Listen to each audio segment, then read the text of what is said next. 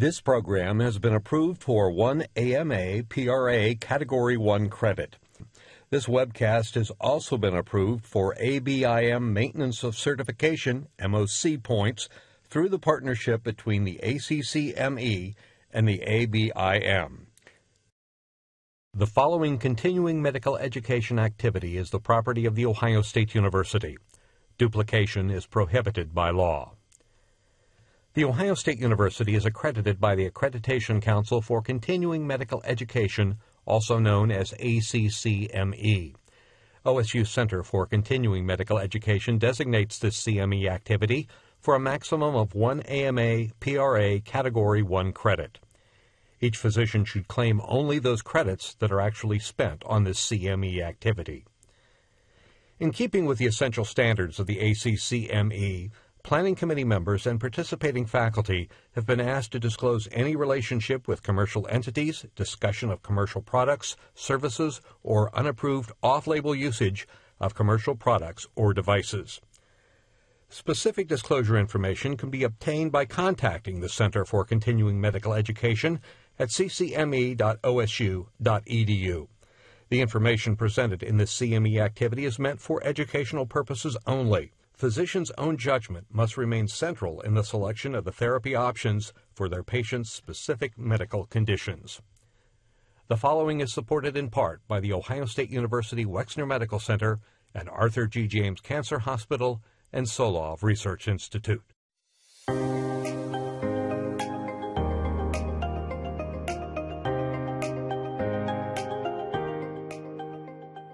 Lymphedema.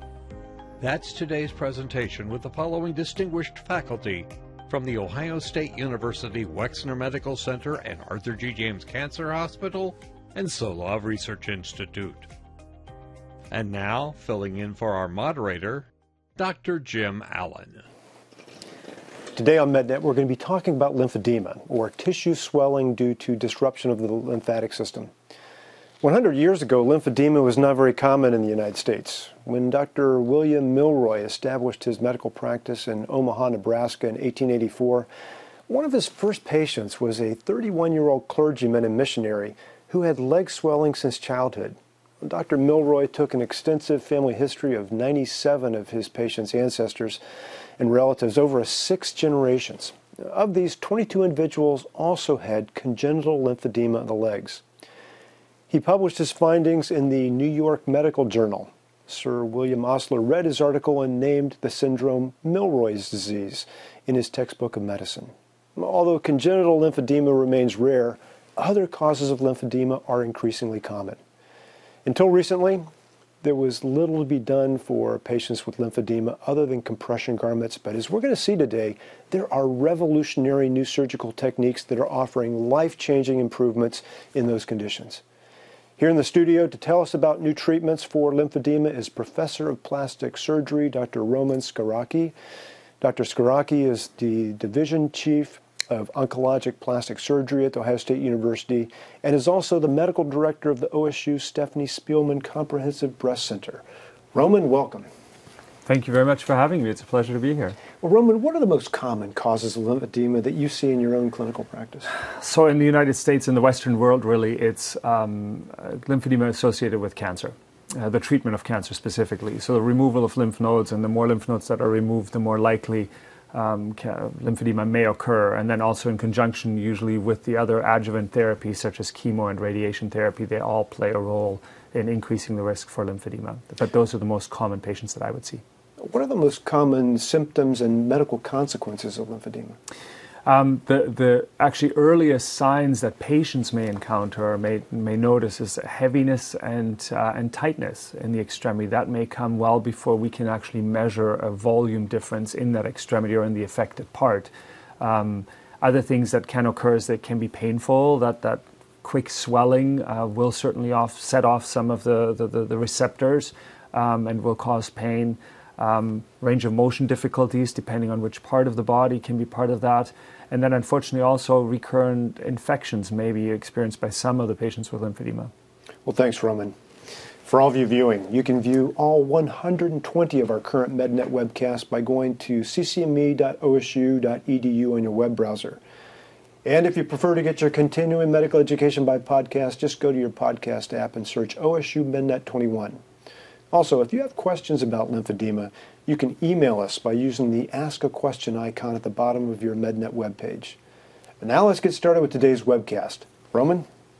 Thank you, Jim. Thank you very much for being here and allowing me to introduce lymphedema to you and talk a little bit about a topic dear to my heart. I have no disclosures.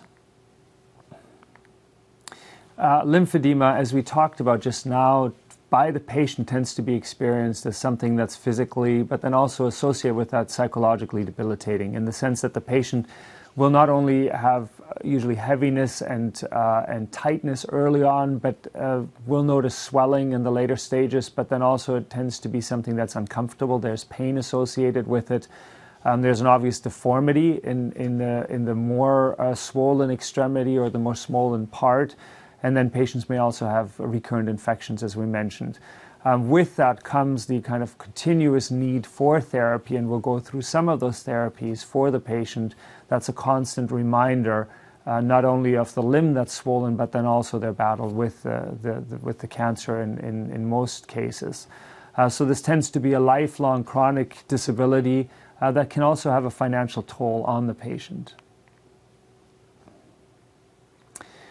To give a little bit of background and just talk a little bit about the physiology, the lymphatic system is really a unidirectional system that picks up fluid from the interstitium, usually from the periphery, and then brings it toward the core of the body, and it collects that fluid, brings the fluid to the lymph nodes, but then also to the thoracic duct or other similar lymphatic duct connections between the lymphatic system and the bloodstream. So the way the fluid gets generated is really a byproduct of the ultrafiltration, of the nourishing of the individual cells at the capillary level, meaning that the arterial blood is forced into the capillaries. There's the exchange of nutrients, oxygen, happening at the cellular level. There's a little bit of fluid and protein molecules lost out, this kind of the sides that floats in that no man's land between the cells, and that's really what the lymphatic system picks up. And the lymphatic system is just an ingeniously designed system that has these unicellular, these collecting ducts. The initial ones are only one cell layer thick and have these openings between the cells where fluid can get into the lymphatic channels, and they're stented open by they're almost suspended by little cables to the cellular infrastructure kind of around them, so the fluid can get into those channels, and then they go into a larger collecting duct that does no longer have leaky openings. So I kind of liken this to the French drains that's around most basements or most foundations of houses that are then hooked into the sewer system. And so those later, the larger channels actually remove that fluid by actively pumping. And they contract somewhere between 0.7 to 1 times per minute for any given section. And that's section between little valves. So the valves allow flow only unidirectionally from these little collecting channels, these thin collecting channels, toward the lymph nodes. So it in effect almost creates like a vacuum that pulls that fluid into the lymphatic channels and then delivers that fluid to the lymph nodes. Now, if there's an injury to that pathway, to those pipes that deliver the fluid to the lymph nodes or to the lymph nodes themselves, then all of a sudden there's an obstruction. The pumping mechanism will continue until it hits that dead end. And so what happens then is that there's a dilation of the lymphatic channels beyond that point, and no place to drain that fluid into. Importantly also is that in that system, the lymph nodes themselves actually drain most of that fluid back into the bloodstream. So about 70 to 80% of the fluid already gets placed back into the bloodstream at the level of the lymph nodes. The remainder kind of passes through after the immune system has kind of filtered that and examined that fluid, gets passed through the lymph nodes and ends up in usually thoracic or lymphatic duct, a direct connection between the lymphatic system and the bloodstream. One thing that's also important to note is that the lymphatic channels, these tiny little channels with their intrinsic muscular pump mechanism, can generate pressures of about 100 millimeters of mercury. And that'll become important as we talk about some of the surgical treatments, because it does overcome generally the venous pressure. And that's also why the fluid can get dumped back into the bloodstream at the level of the thoracic duct, for example.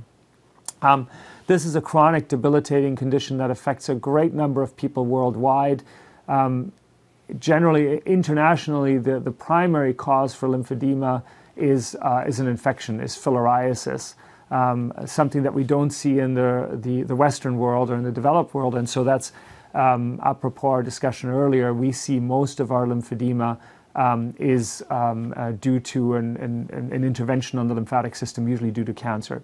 We do still, as mentioned in the introduction, see primary lymphedema, meaning lymphedema that's present at birth, or the abnormality in the lymphatic system is present at birth that will then be manifest later in life. So, and there are really three stages of primary lymphedema: that is already present when the patient is born or shortly after birth, one that happens during kind of teenage years, and then there's another spike kind of in the early 20s to 30s.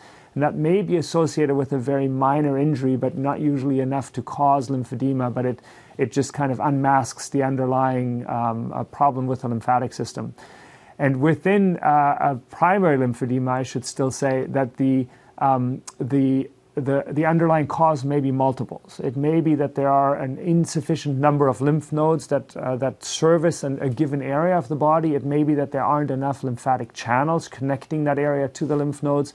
And it may also be a problem with the valves. And so if there are no valves, then the propulsion of the lymphatic fluid is impossible. It's impossible to move that fluid, for example, up a leg against gravity into the lymph node basin. Secondary lymphedema is due to an injury to the lymphatic system of some sort. Most commonly, as I mentioned, in the Western world is due to cancer treatment. It could be due to trauma as well, and we do see patients that have had traumatic injuries to a kind of specific area of the body, usually near a lymphatic basin, and that may cause an injury of a specific lymphatic channel or 2 or 3 lymphatic channels that drain a given area, which will then result in swelling.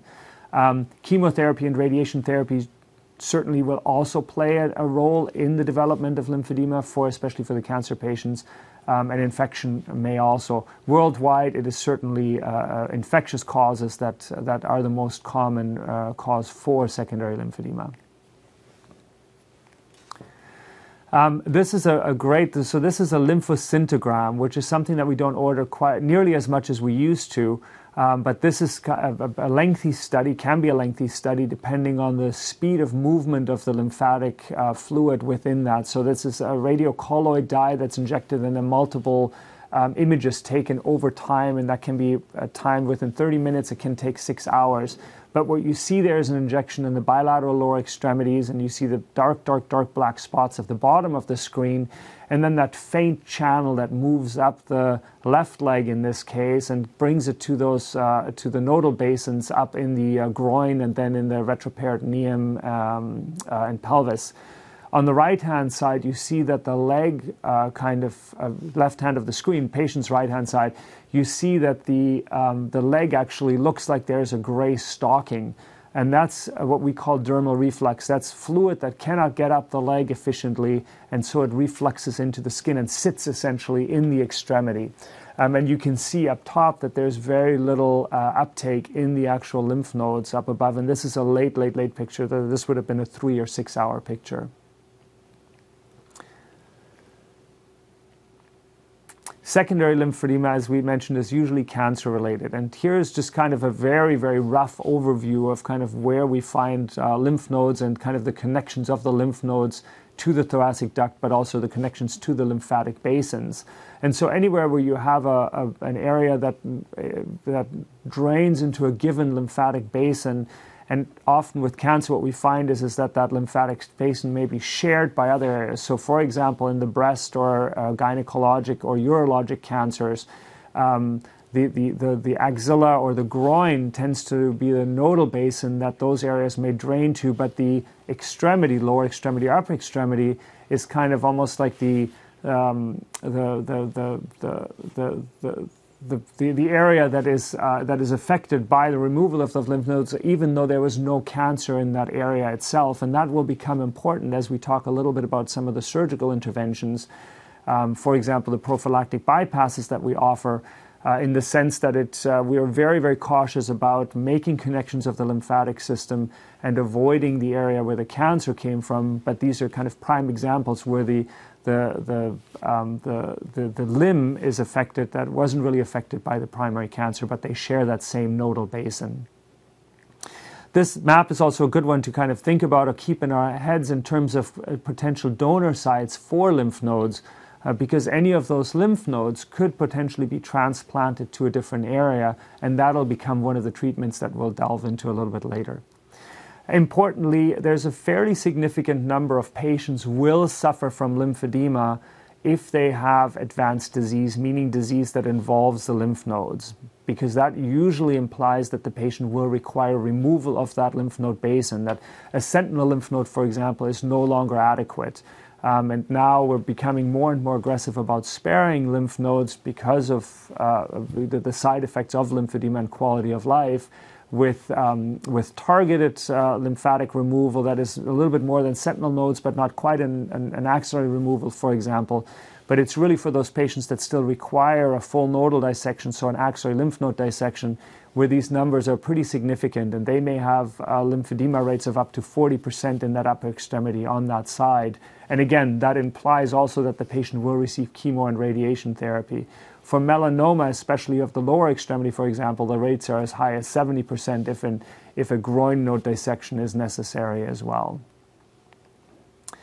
So in the United States, certainly the highest number of lymphedema patients that we see is due to breast cancer, and that is associated with the fact that that tends to be one of the highest incidence of cancers that we see, and it happens to be anatomically an area where the arm shares that lymph node basin with the breast meat being in the axilla. And so the entire removal of those lymph nodes being necessary when multiple nodes are involved.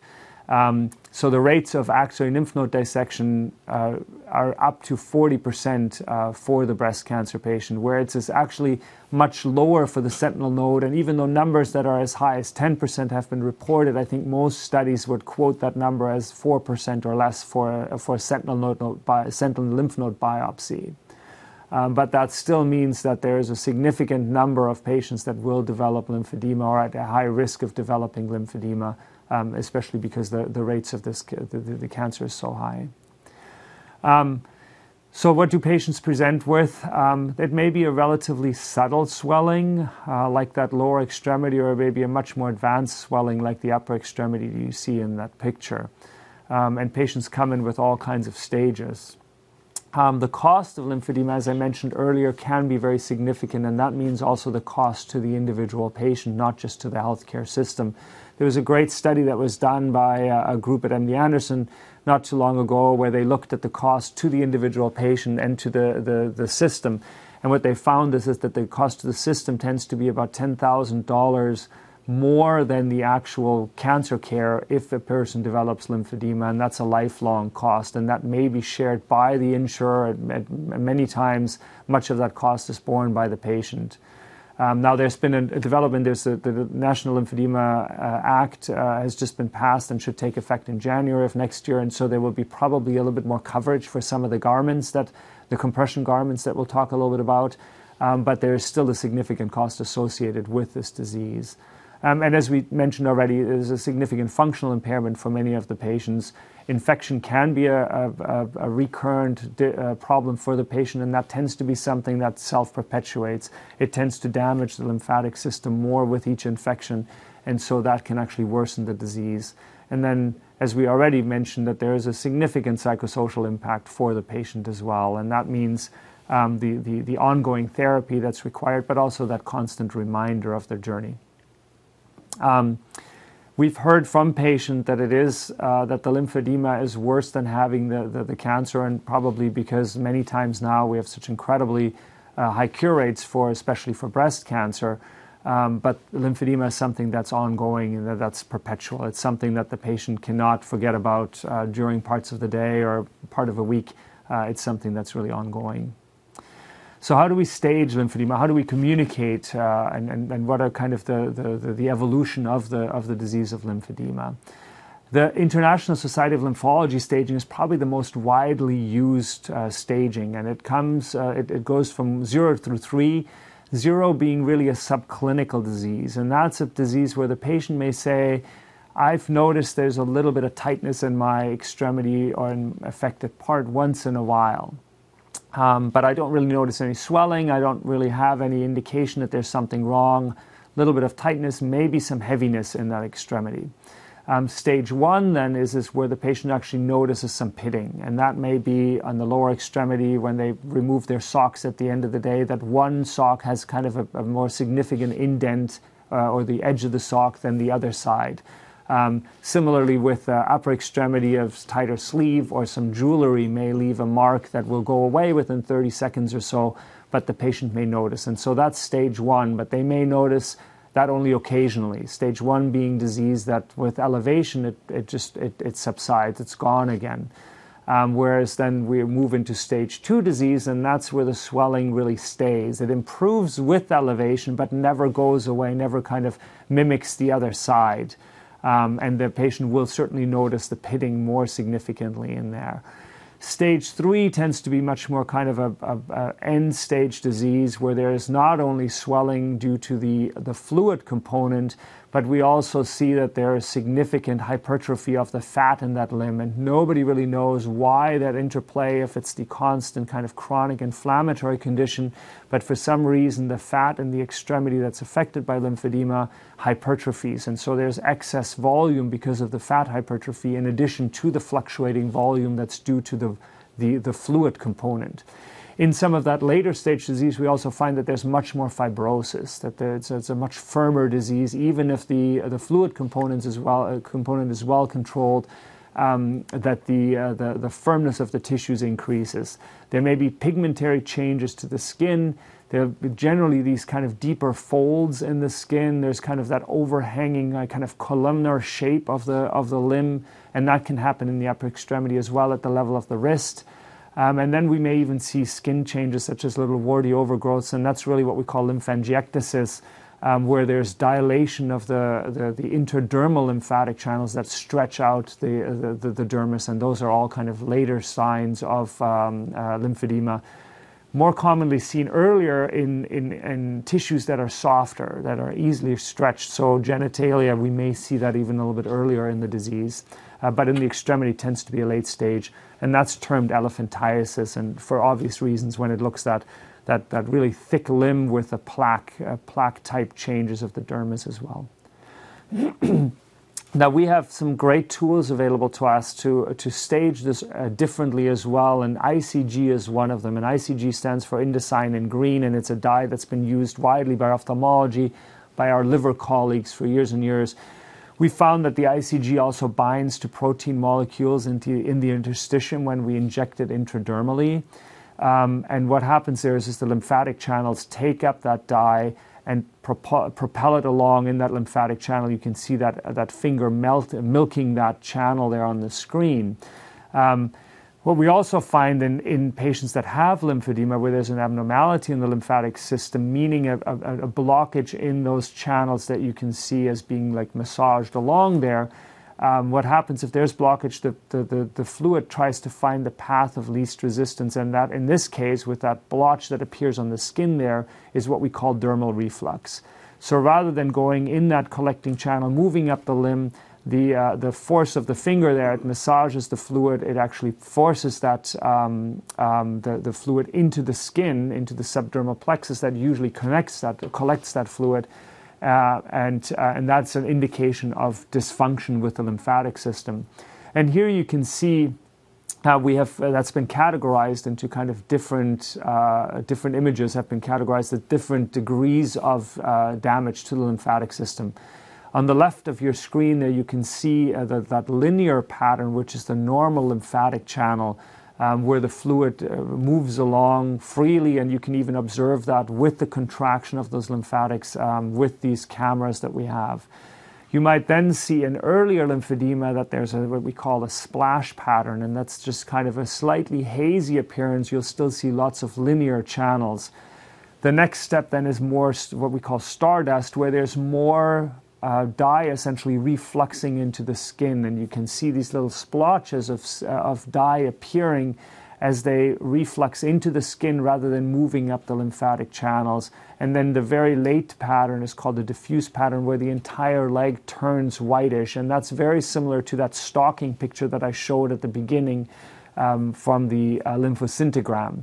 And that what we found is that if you inject a person early, so a person may come in and say, I have some heaviness or some tightness in my limb, but you measure the limb and there really isn't much of a volume difference. We could do the ICG injection at that stage, and if a patient has a splash pattern or a linear pattern, they may well recover. Their lymphatic system may be intact, they may never progress. If we find that they're in that stardust or diffuse group already, even before we can see that there is a change in the limb volume, we know that they will progress to that. So that gives us an opportunity to intervene relatively early, while we still have lots of functioning lymphatics that still want to pump the fluid. And so that is a very, very helpful tool for us to kind of to diagnose patients early, but also to stage them at an earlier stage. So how do we treat lymphedema? Certainly the primary treatment of lymphedema was and remains a treatment with a certified lymphedema therapist. And so this is, generally speaking, either a physical therapist or sometimes occupational therapist. For the head and neck, it may also be someone coming out from a speech pathology background that has had additional training in the care of lymphedema patients. And so a group of therapists will usually take that patient through what we call a full complex decongestive therapy cycle. And that certainly is the first line of therapy. What does that mean? So the initial therapy for decongestive therapy is a very active. It may be a therapy that's delivered on a daily basis or twice weekly basis by a certified lymphedema therapist. And so that includes usually a very, we hate to use the term massage, but it is a kind of a very form of very light massage. It's called manual lymphatic drainage, where there's actually movement of lymph fluid out of that limb, very deliberate and very strictly outlined movement of the fluid out of that limb, combined with immediate compression therapy, and that usually means bandaging in those early phases, to keep the fluid out and to try to kind of find the level of external compression that's required to keep that limb at a smaller volume. So if we go back to the physiology or pathophysiology, there will still be some lymphatic channels intact in that limb that's affected by lymphedema, generally speaking. And so what we're doing is we're by moving fluid out manually and then through compression, we're forcing more fluid through those remaining existing channels, and it's really up to us to kind of figure out how much compression is necessary to maintain that limb at a normal or near normal level. Beyond that, our therapists will work with the patients and talk. There's a lot of education that goes into this, and that includes patients, the skin care, as well as potentially wound care if necessary, but also exercise and movement education, which is incredibly important with lymphedema because it promotes lymphatic drainage and also promotes a healthier lifestyle, as well as maintaining weight, which is an important component in the development of lymphedema. So a higher BMI will have a negative effect on lymphedema as well. The patient then graduates into kind of the second level, and that this first part, this phase 1, usually takes about 6 weeks or so to complete, and then the patient goes into more of a self-care cycle where they learn to do the bandaging themselves or are graduated into some kind of a compression garment that may be off the shelf or maybe a custom-made garment. That's something that the patient will have to kind of re-up or renew anywhere between 3 and 6 monthly, just because it loses that flex, it loses the compression level. And then the patient themselves will kind of maintain a lot of the gains that have been made with the therapist. And then there's a continuous check-in at time intervals, and maybe a redo, I guess, of phase 1 as necessary, but hopefully the patient will stay in that maintenance phase. And that's really the kind of the primary level of lymphatic care, or the first step in lymphedema treatment. Now, where does surgery fit in? And really, we ask every patient, and generally the patients that come to see us will have gone through that cycle, and many of the patients to us are referred through our lymphedema therapists. But we really ask the patient to go through a full cycle of that CDT, and also have had some time to manage this on their own already. So that's 6 weeks plus an additional 6 weeks as a minimum before we would consider surgical intervention. And many patients do very, very well with that initial self-care and do not require kind of the escalation to surgery. But those patients that either progress or really are not maintained at a normal or near normal level would then be candidates to consider for surgical intervention. And we'll talk now about a little bit of that. And so what the surgical treatments are, we divide them into physiologic and non-physiologic or ablative procedures. And on the physiologic side, meaning that we actually reestablish some type of a physiologic or extra-physiologic outflow mechanism for that lymphatic fluid again. And that may be what we call a lymphovenous bypass, meaning making a new surgical connection between the lymphatic system and the actual bloodstream, the venous bloodstream, essentially creating a lymphatic duct in the affected extremity. Versus the other option is actually transplanting lymph nodes back into the affected extremity. And so the idea there is that we bring lymph nodes together with their blood supply into the affected extremity. The lymph nodes are great excretors of growth factors, for example, VEGF3, that's implicated in kind of growth of lymphatic channels toward a lymph node again. And so the existing lymphatic channels will actually reconnect to those lymphatic channels around the lymph node. And that will create a new lymph node basin, in effect, for that extremity. Versus the non-physiologic or ablative procedures are generally Charles procedures or direct excisions of tissue that is affected by lymphedema, or liposuction, where there's a removal of fat. And as we talked already a little bit about the fact that lymphedema is a disease of volume excess, primarily of fluid that fluctuates, but then also in the later stages of fat. And if we can control the fluid component very well, and that may be accomplished by the physiologic procedures, we may not have addressed the fatty component yet, the fat hypertrophy. And so that is where the liposuction comes in, and that is very, very effective, and we'll talk more about that. So what do we do for the preclinical stages? So the very, very early patients that may come into clinic just complaining of some heaviness, we can't actually measure a volume difference between extremities yet.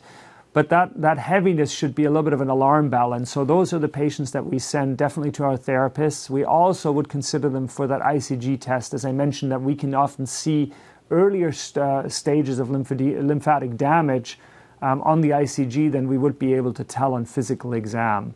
But those are the patients that would definitely benefit from an intervention with our therapists, as a kind of careful surveillance of their volume measurements will be extremely important as well. And other measurements such as bioimpedance, for example, may be an indicator that there is progression of the disease even before physical signs or volume differences occur. So very important to get that patient seen early on and have them assessed and staged appropriately. And then if there is an advancement, or if we see that there's an abnormality on the ICG, for example, we would offer them an early physiologic intervention to try to prevent that from worsening. What about lymphedema stage 1 patients? So patients that actually have swelling already, that swelling may get better with elevation, so the patient may not notice much swelling in the mornings, but by the end of the day, that limb will have significant swelling and will have significant indentations. So those patients absolutely are already immediate surgical candidates potentially. And so one of the earliest intervention that we usually offer for those patients, because that implies that they still have very good functioning lymphatic channels, so lymphatic channels that want to pump the fluid out of the leg or the arm, but don't have an area to put it into. So the lymphovenous bypass is a great operation for that patient population. And if you imagine, again, as we talked about, this is a pipe that is blocked upstream, so the fluid has nowhere to go. However, we do have an adjacent highway, so to speak, that can take on that has capacity to take on the additional volume. The volume, the fluid volumes that are carried by the venous system much outweigh the lymphatic system. So there's definitely room for the additional lymphatic fluid. It wouldn't overwhelm the venous system. And so what we do surgically, we literally will create a connection between the venous system and the lymphatic system, allowing that higher pressure lymph fluid to be able to pump into the venous system. And what does that look like in practice? This is something that was developed in the early 60s, actually, in the animal model, but has kind of been revived in the 90s, late 90s, early 2000s, and that's kind of when we started doing that as well. And certainly our Japanese colleagues were the first to kind of offer this, with the ability to do a connection between smaller and smaller vessels because of better surgical microinstrumentation and then also microscopes. We were able to actually target these immediate subdermal lymphatics to immediate subdermal venules. And so generally speaking, these are little connections that are made at a certainly sub-millimeter, even sub-0.8 millimeter scale. So what we do is we perform these road maps with the ICG on the patient's limb at the time of the surgery, outlining where those lymphatics are, and when we can also use ultrasound and or vein finders to outline some of the venous anatomy next to it. And so then we can make these tiny little incisions because we know where those channels are and where the problem channels are. And they're usually on the order of 2 to 3 centimeters at most. And then we create those little connections. And here are some of those connections, and these are under the operating microscope, that little green background. I don't know if you can see those little squares very well, but the squares on there are millimeter in width and height. But you can see there the connection between a lymphatic and a venule. And then on the right-hand side of the screen, you can see the flow of ICG across that repair under the special near-infrared camera. And that's an end-to-end anastomosis, meaning the vessels were just connected with each end. Here's a different kind of a connection. You can see there the lymphatic fluid, that clear fluid flushing into the vein, and there's still some blood that flushes back and forth, but overall then the flow will be from the lymphatic channel into the venous circulation. The valves and the veins certainly help us here as well, and that fluid will go and generally unidirectionally. And there are multiple connections here. There's an end-to-end connection and then an end-to-side connection that was created here with 2 lymphatic channels into the same venous system. And then so what we see is some of the outcomes. And the volume outcomes, while we want to see a great result, are not nearly as universal as the patient's reported outcomes. And so that becomes very, very important to kind of differentiate the two and understand what they mean. But you can see there's a measurable difference in the lower leg there above the ankle and that mid leg level.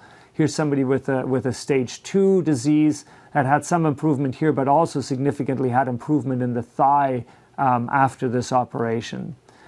And so we've looked stage 3, kind of a more severe, certainly improvement in the lower extremity, a little bit less in the upper, and there's probably more of a fatty component in these later stage diseases in that in the upper part of the lower extremity. We looked at our first kind of 100 consecutive bypasses that we performed, and we found that the patients reported a very, very high improvement rate and symptomatic improvement rate, but that the quantitative, the kind of the volume measurements that we had performed weren't quite as good. It's still a 74% improvement, but not quite as high. I think some of that also speaks to the fact that, if the patient has a salty drink the night before or an alcoholic drink, or maybe spends 2 hours driving into clinic for that measurement, that the volumes will be different than what their perceived improvement is in their everyday lives. And they're certainly, I think, the best judges of that quality of life. We also found with this is that early stage disease did much, much better, that the improvement was better, which makes sense given the preservation of the intrinsic pumping function of that lymphatic channel. The other thing that we're very excited about that we're offering is prophylactic lymphovenous bypasses. And I think this is really the ideal way to address this problem early on and avoid the need for any future intervention.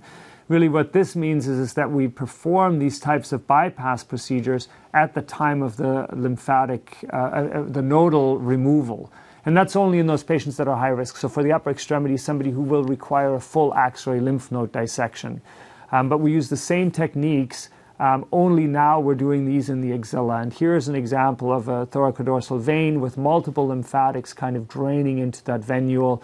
More often than not do we find somewhere between 4 and even up to 15 lymphatic channels that have been cut at the time of the axillary nodal dissection, and we can reconnect those to little blood vessels, again, blood vessels that have usually been sacrificed in the axilla anyway during the nodal dissection. And so we will hook up as many, and as I said, we've done up to 15 or so of connections in a single patient's axilla to provide that ongoing outflow, to never have a period of obstruction or blockage.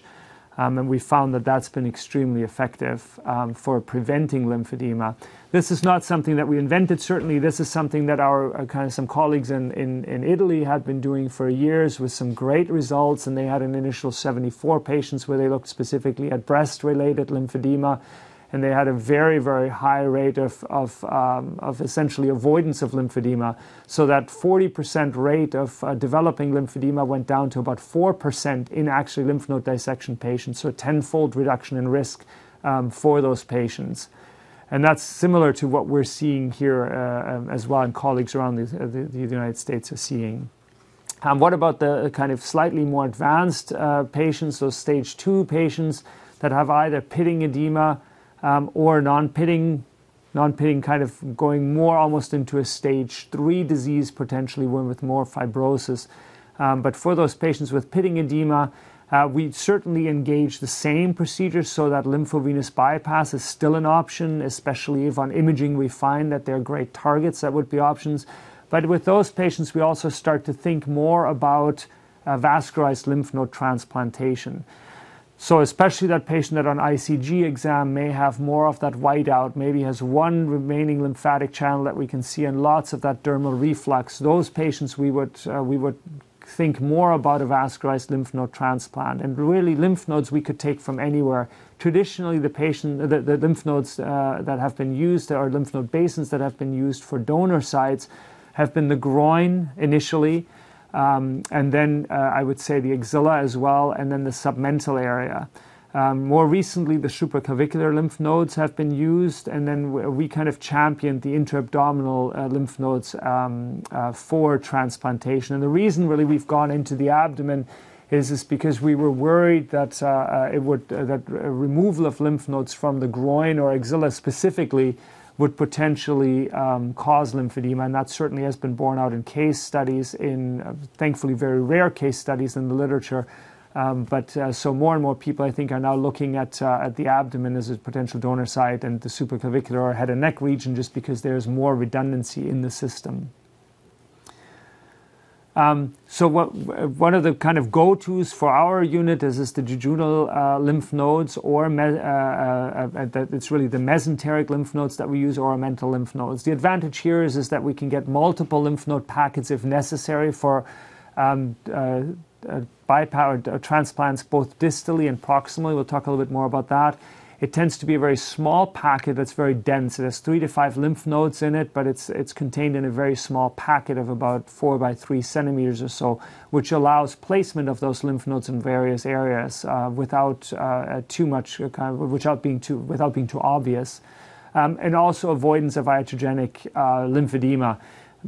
Many, hundreds of thousands of millions of bowel resections have been done, and patients do not develop lymphedema from this type of an intervention. So, and we've certainly not seen with harvesting these lymph nodes that there's been any kind of difficulty with lymphedema at the donor site. So that's one of the major reasons that why we've gone into the abdomen and love that donor site.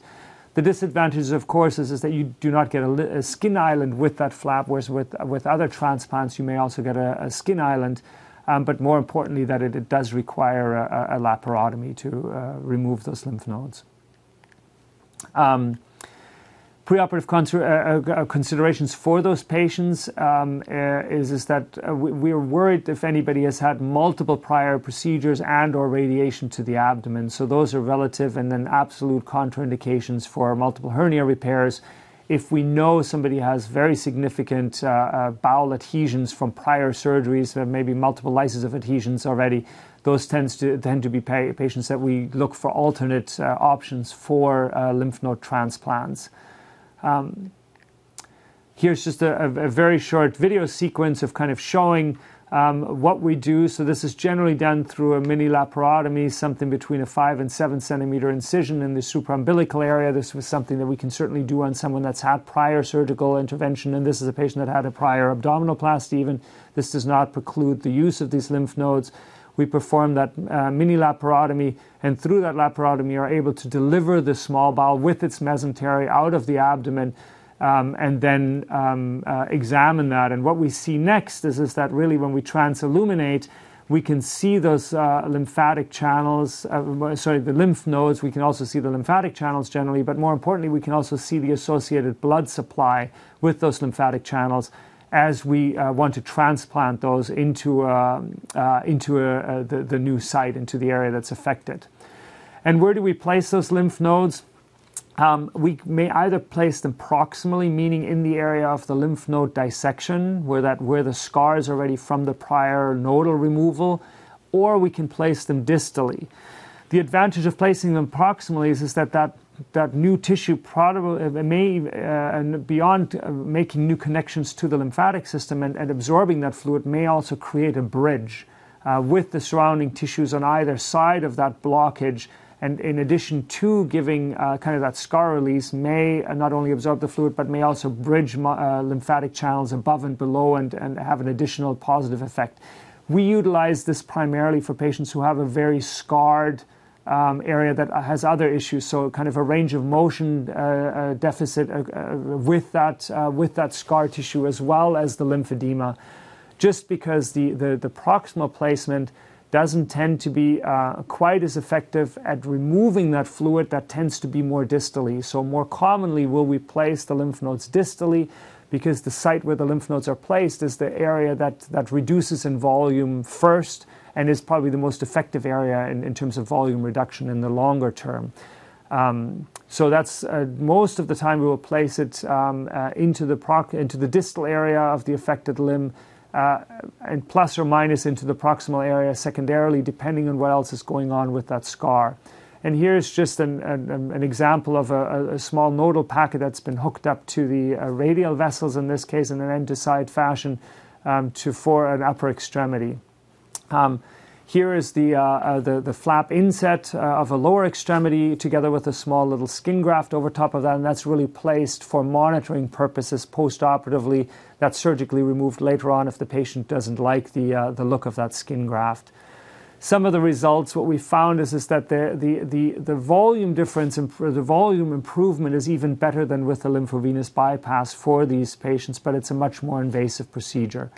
And so beyond that, again, what we find is that patients usually describe that the extremity is much softer, and often they can downgrade their level of compression from a heavier gauge compression garment to a much lighter gauge, or only use that compression garment intermittently with high-risk activities. Post-operative considerations for these types of patients, we do admit those. This is a free flap, so we do want to monitor them for that initial at least 48-hour period where there is a risk of vascular thrombosis, and that would mean that the flap would not work. So we want to be able to intervene, and that really is a 48-hour window. And then as we advance the diet, again, we don't usually disrupt the bowel itself, but the patients, because of the handling of the bowel, usually have some type of a slow gut recovery, and it usually takes about a day or two of more clear fluids before they recover back to a full diet. Then we also are very cautious with the areas where we place those lymph nodes in an effort to try to avoid direct compression or damage to the lymph nodes in that healing period. By 6 weeks, patients are generally back to doing everything they were doing beforehand. For the lower extremity, there's a little bit of a slower course because of the venous hypertension, relative venous hypertension that occurs with dangling of the limb. And so we're a little bit slower with allowing patients to get up and about, and especially for prolonged periods in that scenario. Whereas the upper extremity, we're much more forgiving. We also will perform omental transfers. Omentum is a tissue that doesn't have that many lymph nodes, but it's very rich in lymphoid tissue and lymph lakes, and so it can act very similarly to lymph nodes as well. That one, similar type of a harvest, that type of tissue we reserve more for the larger areas where we have created a large area of scar release, for example, where we're trying to replace that scar with fatty tissue to avoid rescarring of that issue, and also relieve lymphedema. And often what we'll do is we'll do that as a double level kind of a procedure, where the distal extremity gets the smaller lymph node packet, the proximal, the omental transplant in the same limb. In the interest of time, I'll kind of skip a little bit over that last slide. What we'll talk about is a little bit the ablative procedures or ancillary procedures that can be very, very useful for patients. As I mentioned, that fat hypertrophy is also a side effect of lymphedema, and that fat does not respond to the previously mentioned surgical interventions. However, it is very responsive to liposuction. And here's a patient with lymphedema that had, where the fluid component was well controlled, but had excess volume due to the fatty hypertrophy. And that can be very well controlled with the liposuction, or removed with liposuction. It does not come back. The champion really for this was Håkan Brorsson from Sweden, who has done this for almost 20 years now. And his long-term results actually show that that fat does not regenerate, that the volume, if the patient maintains their body mass index, is gone, and is gone forever, so that the volume reduction is sustained in terms of the fat removal. It does mean that the patients still require garments for compression for the fluid component potentially, and it is a surgery that leaves multiple small nicks, small incisions. And again, as I mentioned, new compression garments are always necessary, and that's really every 3 to 6 months at a minimum. What about the very advanced patients? Where we would still consider all of the previously mentioned procedures, but in addition to, occasionally we do still consider a Charles or a modified Charles procedure. And what that means really is this removal of all of the affected lymphedematous limb that is otherwise not responsive to the prior surgical interventions and or the compression therapy. And that really means removal of the tissues down to the deep fascia, down to the muscle layer, and then replacement of that tissue with a skin graft.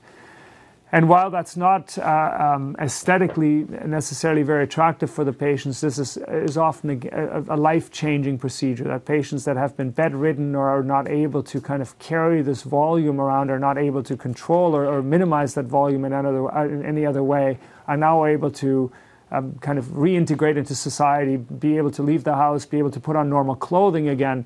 And it can be a life-changing procedure still, even though it is relatively destructive in many ways, as you can see on the slide there. So in conclusion, really, lymphedema treatment needs to be very personalized. It needs to be tailored to the individual patient, but also to the patient's stage and kind of the underlying cause for the patient's disease. It's critical to recognize lymphedema early, as early intervention certainly can make a much more dramatic impact on the functionality and ongoing functionality of the lymphatic system, and therefore then maximize the patient's outcome and minimize disability and optimize quality of life for those patients. Well, Roman, that was a fantastic overview. Let me just ask you about lymphedema therapist. Yeah. You mentioned that surgery should be considered when the patient and the lymphedema therapist are not satisfied with the results of complex decongestive therapy. For the primary care provider, who do we turn to for lymphedema therapy? That needs to be underscored. I think it's incredibly important. The first stage, I think, of lymphedema therapy has to lie with a certified lymphedema therapist. Make a connection. Look in your local area. If you're having difficulty finding somebody, the Learn Network, Lymphedema Education and Research Network, has a wonderful website that actually gives a map and contact information for lymphedema certified therapists around the country. and they are usually connected to these surgical, to surgeons that will provide surgical intervention as well. And so, yeah, very, very important at the earliest sign, because as we've shown here, is the early intervention makes such a big difference in terms of the course of the disease. Well, again, for our primary care providers, what preventive recommendations do you have for patients with lymphedema that we could then pass on to be sure that those patients are getting the best outcomes? Absolutely. So I think again, kind of coming back to lymphedema therapists, beyond the compression or the manual lymphatic drainage, a lot of education happens for that patient about the course of the disease, what to look out for. The skin care can't be overstated, for example. I mean, patients who love gardening, we have lots of patients that, as simple as wearing appropriate gardening gloves, to avoid that little skin nick that can then lead to infection that can worsen that disease. So there are lots of little tips and tricks, in addition to the fact that those therapists will actually monitor the volume, the bioimpedance, for example, of a given patient and monitor potential progression of the disease. So there are lots of educational pieces that come into play through a therapist that's savvy with lymphedema. One final question, what about exercise? Is it safe in patients who have lymphedema? That's a wonderful question, and I think I would say within moderation, it's absolutely encouraged. What we find that not only does it activate the muscle, the intrinsic muscular pump that actually forces fluid out of the lymphatic system, helps actually propel the lymphatic fluid out of the limb, especially if it's combined with a therapist with compression externally, can really, really potentiate the external compression. But also because it's a great way of maintaining a healthy body weight.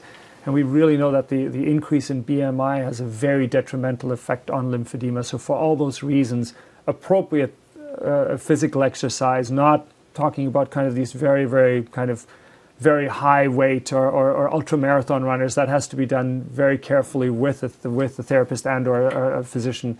But generally, kind of the aerobic, gentle exercise is excellent for lymphedema. Well, thanks, Roman.